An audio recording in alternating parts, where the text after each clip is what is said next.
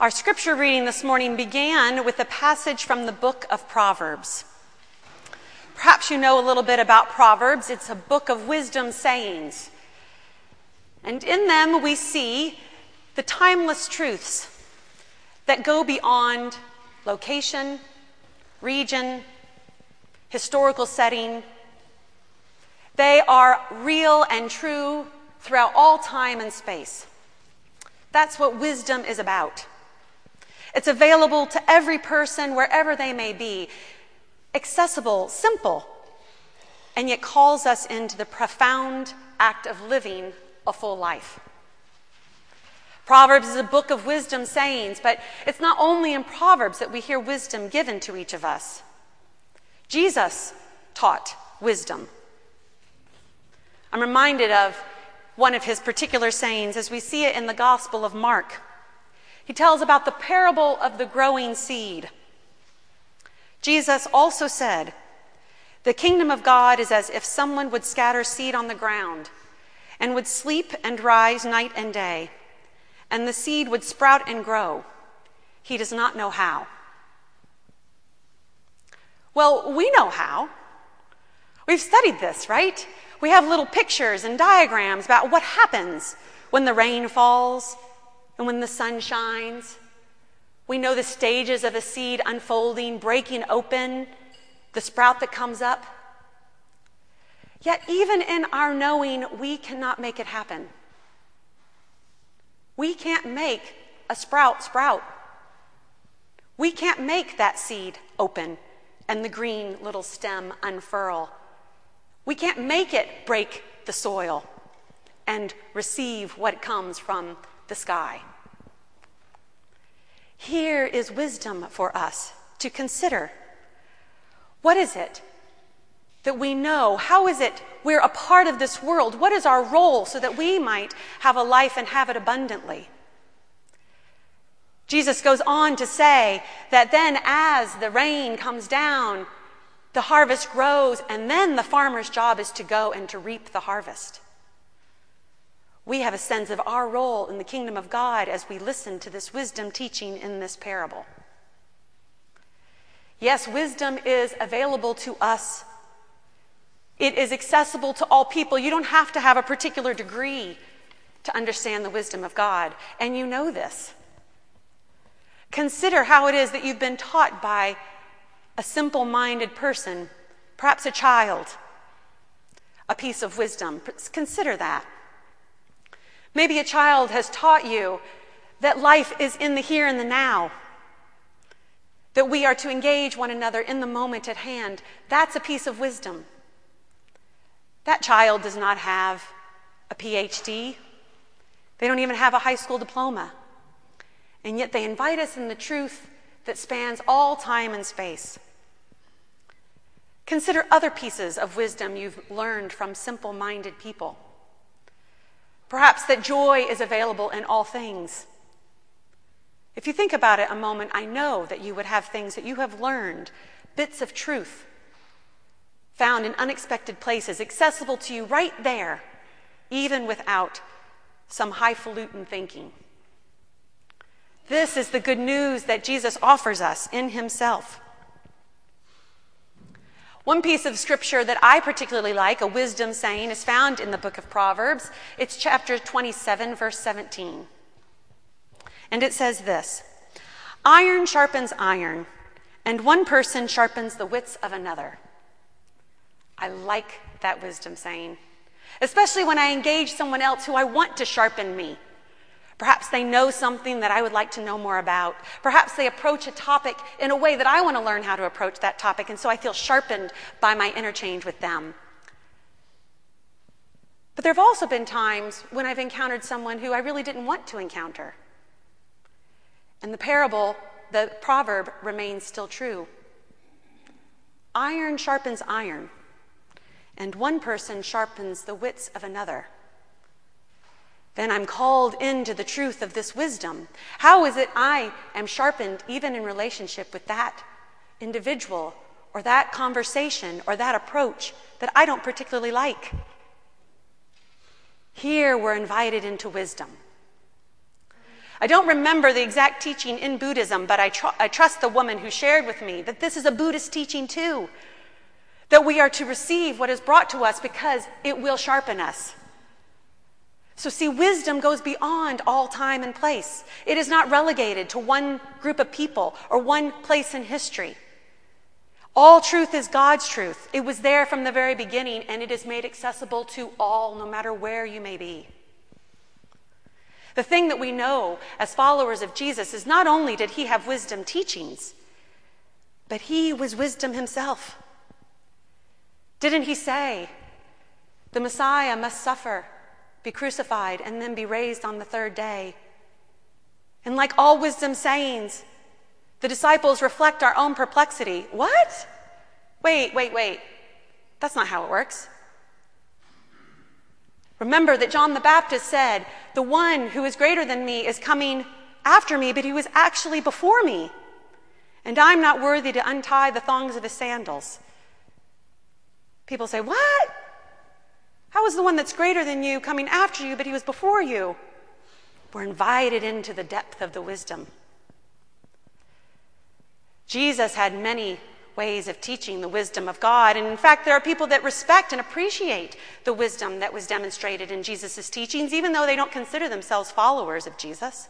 They wouldn't call themselves Christian. They wouldn't even say that they're a disciple or a seeker after Jesus' ways. But they recognize the wisdom of Jesus' words. Many of Jesus' wisdom sayings and teachings were organized and collected in a document that's referred to as the Q source. We know of this only because of how we see it reflected in the Gospels of Matthew and Luke. Mark is believed to be the first gospel written around 60 AD. That's at least 30 years after Jesus' death and resurrection. And Matthew and Luke were written following that. They have some similarities to Mark's gospel, but they also have some similarities to one another. Even though Matthew and Luke were written to two different communities at two different places and times, they have some very almost exact words in each of them. So scholars researched and said, where did these come from?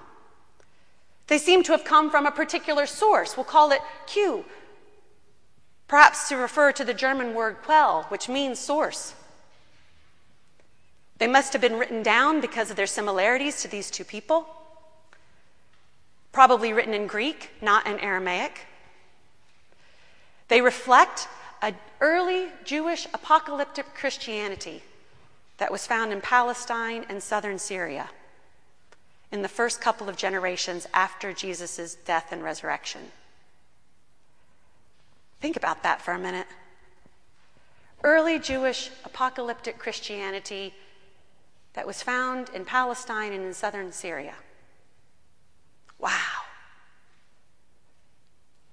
These wisdom teachings of Jesus were incorporated into both Gospels. And Jesus taught in all sorts of ways, with narratives, parables, oracles, beatitudes, prophetic pronouncements, wisdom words, and exhortations. We see them in Matthew and Luke, and they're almost exactly the same.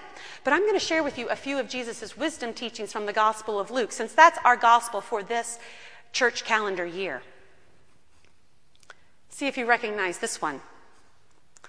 Give to everyone who begs from you, and if anyone takes away your goods, do not ask for them again. Do to others as you would have them to do to you.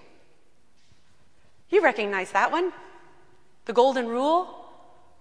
Did you know it's shared by all religions? I actually have a poster that shows all the different religions and their variation on this wisdom truth. Yes, do unto others as you would have them do unto you. All truth is God's truth. It goes beyond any one of us, beyond time and space. This wisdom teaching follows the part where Jesus tells his disciples that if anyone strikes you on one cheek, turn the other to them also. What? What does this mean, and why is Jesus inviting us to consider it? People have taken this literally and then stayed in abusive relationships. This is not what Jesus is teaching. But there's a bit of wisdom in here somewhere, and we are called deeper to consider what it is Jesus is inviting us to consider. A little further in that same passage from Luke's Gospel, the 6th chapter, he says, "Your reward will be great, and you will be children of the Most High, for he is kind to the ungrateful and the wicked. Be merciful just as your Father is merciful." What? He's kind to the ungrateful and wicked? I'm to be merciful like him? Wow. What is Jesus inviting me into? Here's a passage that I like that follows that, what I just read. "Do not judge, and you will not be judged. Do not condemn, and you will not be condemned. Forgive, and you will be forgiven. Give, and it will be given to you.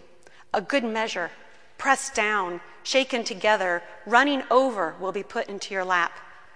For the measure you give will be the measure you get back." I like this. I like this wisdom teaching. At least I do when I've done something good to someone else. But how is it that this wisdom teaching invites us to consider our relationship with one another? The power we have to forgive and be forgiven. The power we have to judge and to be judged. The power we have to condemn and to be condemned. Oh Lord, we need to learn how to do this in a way that reflects you. This is a lot that you've given to us. Jesus is not simply, though, about instruction. He's also about relationship.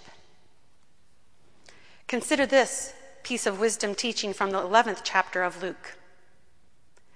"So I say to you, ask and it will be given to you. Search and you will find. Knock and the door will be opened to you.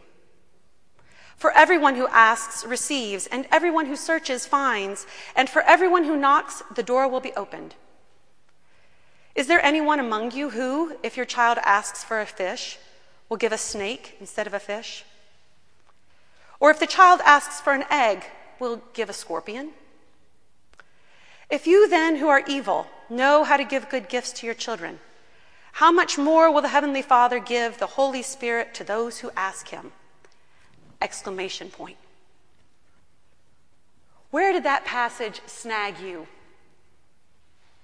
Did you get caught by the illustration of knocking and asking and knowing that it could be yours? What?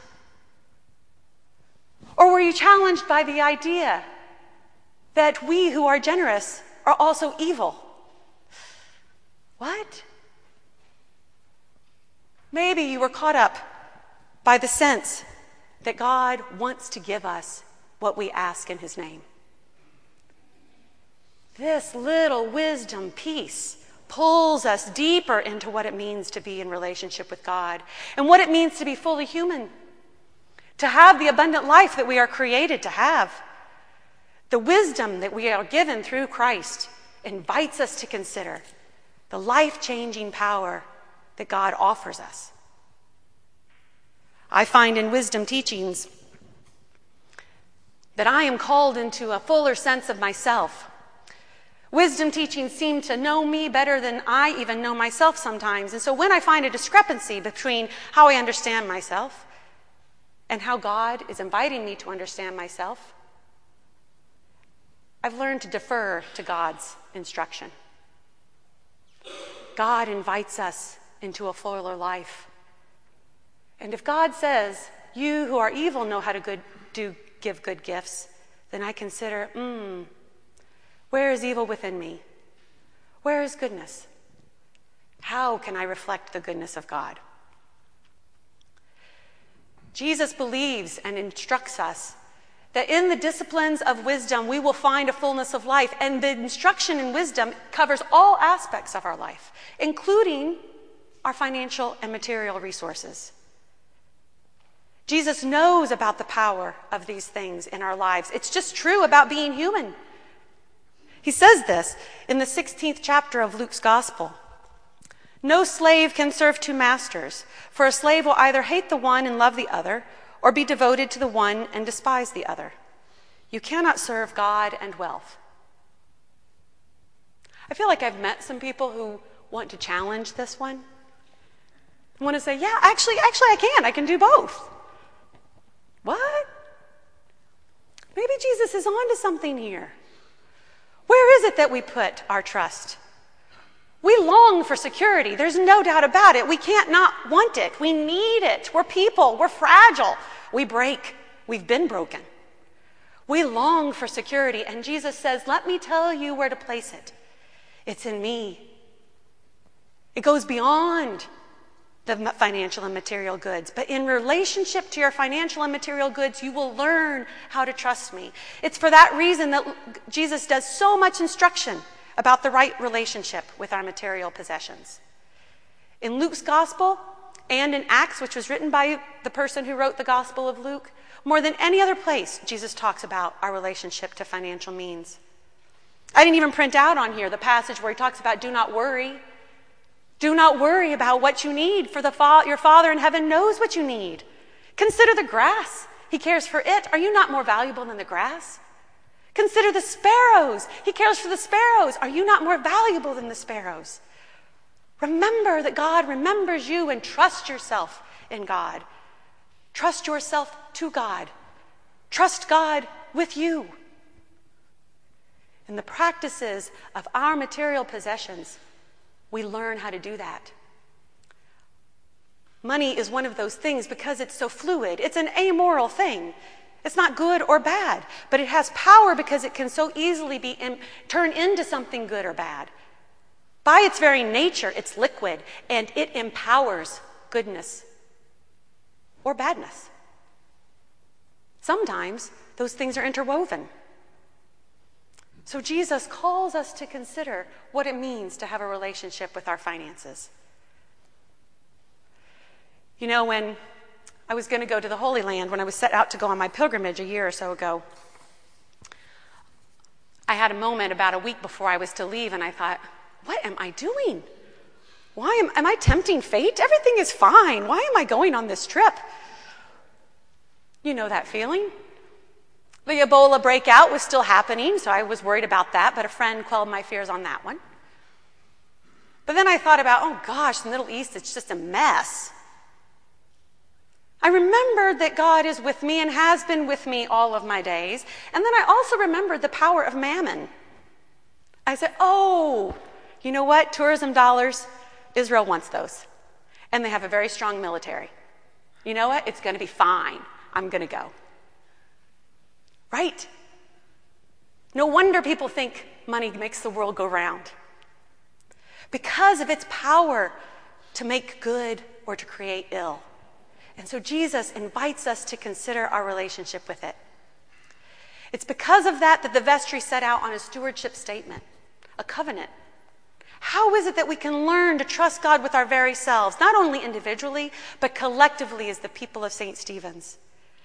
How is it that we can practice putting our whole trust in God with our whole selves, with all that we have and with all that we are? A covenant. I'm reminded of Jesus' words in the 12th chapter of Luke. Do not be afraid, little flock, for it is your Father's good pleasure to give you the kingdom. Don't be afraid. It's your Father's good pleasure to give you the kingdom. Sell your possessions and give alms. This is the way we start to live a kingdom life. How we begin to trust God with our very selves. Make purses for yourselves that do not wear out. You know, I bought a few purses in my life. They do wear out. They get a little, run on the corners there, and after a while they're frayed, and I think, oh, I can't carry this thing. It looks a mess. Maybe you have a wallet too that gets worn out. I know someone whose wallet is worn out, and he just refuses to buy another one, so he puts a rubber band around it. It's not my husband. The purses wear out, and Jesus is inviting us not to store up our treasures there, but to store our treasures up in eternity, which actually comes all the way down to now. Eternity doesn't start when we're finished. It is. It already is. Jesus invites us to practice storing up for ourselves treasures in heaven. Make purses for yourselves that do not wear out, an unfailing treasure in heaven, where no thief comes near. Wow, no thief can take this? I don't need a home security system? I don't need encryption. I don't need a password. I don't need to change things up every 6 months. No, Jesus says, no thief can take this. And no moth destroys. I have some things that moths have destroyed. Do you? I have a particular sweater. It has about 2 holes here and it has 1 here. But I look at that sweater and I say, you know what, this is 99.967% still good. And I don't want to get rid of this because then I have to buy a new one, which if it's on sale would be $30, right? So moth consumes my money. I've decided that this 99.967% sweater is good enough. Jesus says to us, store your treasures in heaven. For where your treasure is, there your heart will be also. What? Yes, Jesus says, where your treasure is, that's where your heart will be. We are invited to practice this discipline of financial stewardship, because God has told us through the teachings of Jesus, through Jesus himself, of the abundant life that we have in these practices. We're wise to listen. We're wise to trust, because what will God do with us? What will God reveal to us as we engage this spiritual practice? For the conclusion of this homily, I want to invite you to take out your Book of Common Prayer.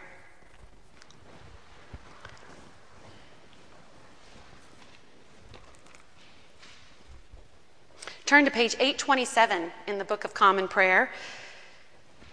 In this back portion of the prayer book, there are many different prayers from many different times, and we're going to pray together number 38 at the top of page 827. It's written there in the old language, in the italicized words. We're going to read them as they're printed. So let us pray together number 38 at the top of page 827. Almighty God, whose loving hand hath given us all that we possess, grant us grace that we may